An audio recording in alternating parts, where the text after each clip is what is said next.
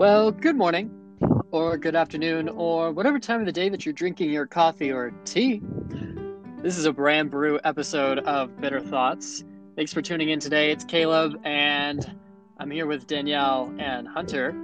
Hello. Hello. And today we are doing another extra espresso. Pew, pew, pew. This is a segment of our little podcast here where we share some of those news articles that might have been trending, but you didn't really pay attention to because of the global crisis that's going on. Yeah, those ones. Will this knowledge help you get a first date? Probably not, but they're fun to talk about anyways. So we have 3 very exciting articles for you to see today and listen to. And without further ado, Danielle, what do you have to share with the world today? Well, Caleb, I found an article from CNN News, apparently just a few weeks ago. So, coronavirus, you may have heard of it, has been linked to a recent spike in either strange or bizarre dreams. And there's this hashtag pandemic dreams that has been trending on Twitter in the recent weeks. So people have either reported being amazed by the very peculiar, interesting nature of their dreams, or they were either very distressed by the dark elements that either focused on death, fear, or like strange new worlds. Like this one woman, for instance, she said, "In my dream, I called an Uber, but a hearse showed up instead, not liking these hashtag pandemic dreams." And my sister recently had a dream like this last night. It was just like a Terminator style dream, and just everybody was dead. Oh my God. Wow. So Corona's stressing everybody out, but this one man, he had a very calming dream. He said, "I dreamed that I encountered a duck hanging out in deep snow. I asked the duck, 'If I were a chickie, would you take care of me?' And the duck replied, 'Yes.'" And he says it was very reassuring. Hashtag pandemic dreams. Wow. Oh my God. So experts are saying, I want to be that duck. I want to be the little snow chickie for the snow duck. I want to be a snow chickie. So experts are saying that this is indeed normal because this is how our brains cope with understanding and processing stressful information that may occur in our everyday lives. And the article later goes into different dream theories because researchers also aren't still quite sure why we dream. So there's this one theory called mood regulatory function theory, and it's basically your dreams are your mind's way of problem solving through emotional issues that we may experience. So dreams help us cope and reflect our reality. So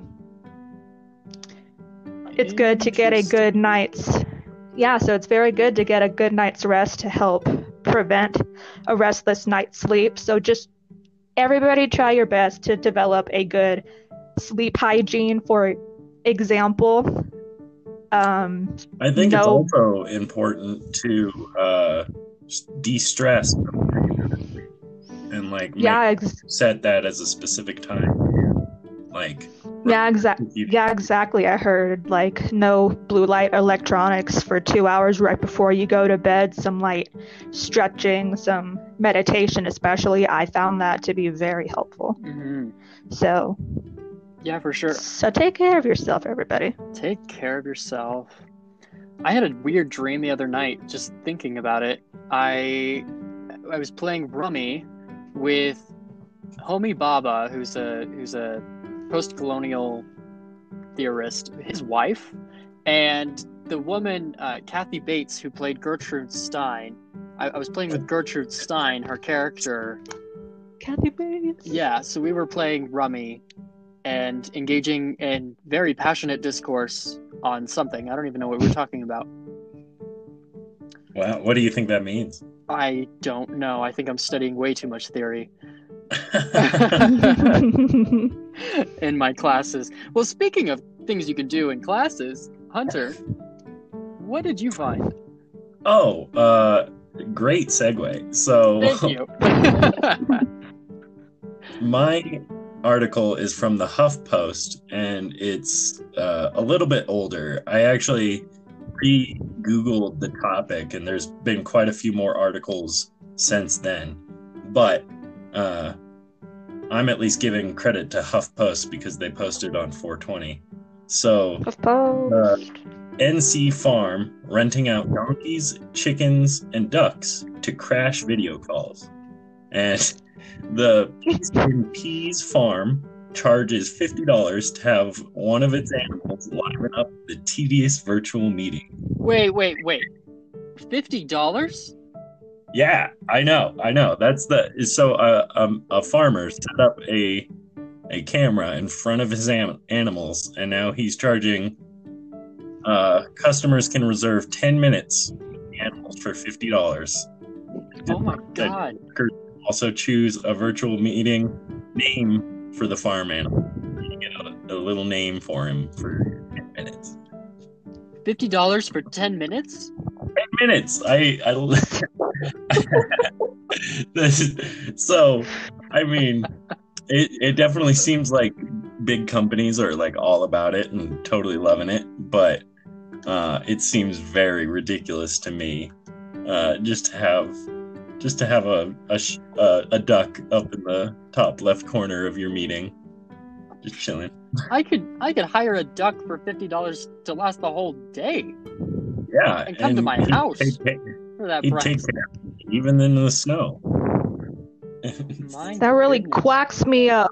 The bill is only $50. Enough of that.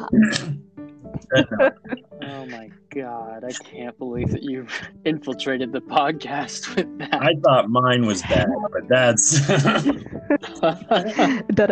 too much.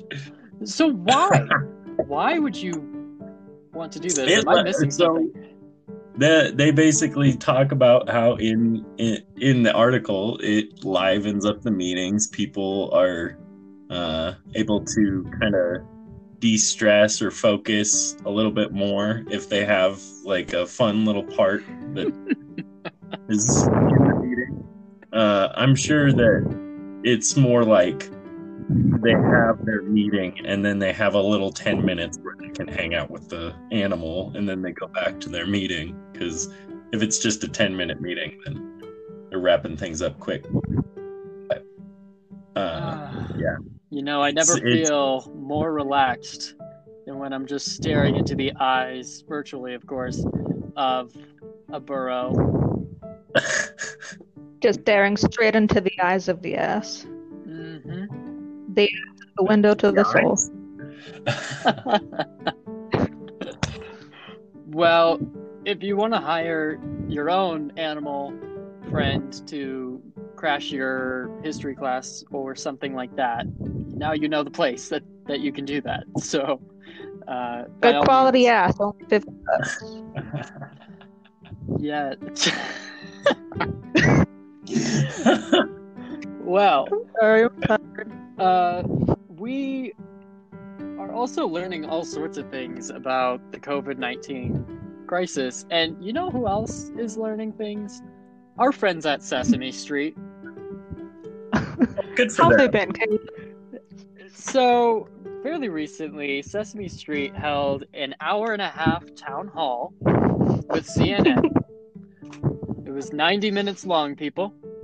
Wow. Of all of the characters and our friends from Sesame Street learning about COVID-19. And wow. In this episode, they consult doctors about why we should wear masks. Grover has some issues with his recording software, and he turns the camera upside down, can't figure out how to unmute himself, and somehow gets different filters on the recording. And it's just a bunch of antics, and actually I'm sure it's quite educational for kids and even adults, I'm sure. of the people that were watching this episode were our very own president, Donald Trump, who made a comment on Twitter about the experience. Oh, wonderful. So, if you missed this, first of all, we know that you have the time. You definitely have 90 minutes to go watch this town hall about COVID-19. So that's what did the president say?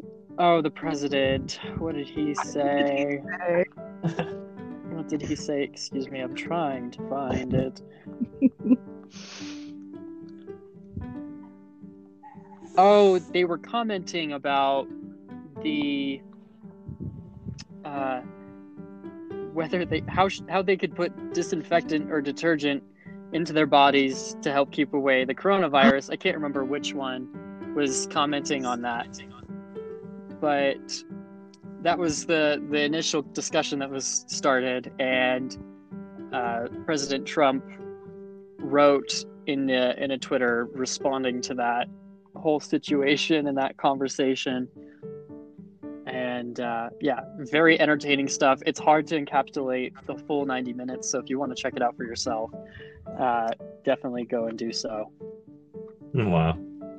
Our friends at Sesame Street just keeping it lively. Well, I think that's all for us. We're a little bit pressed for time here. But if you want to stay in touch with us or send us new articles to check out for the next time that we do this segment, definitely find us at our social media forums. We are on Facebook and Instagram under Bitter Thoughts. We want to thank you for tuning in today, and as usual, we'll catch you at your next cup. Have a great day, everybody.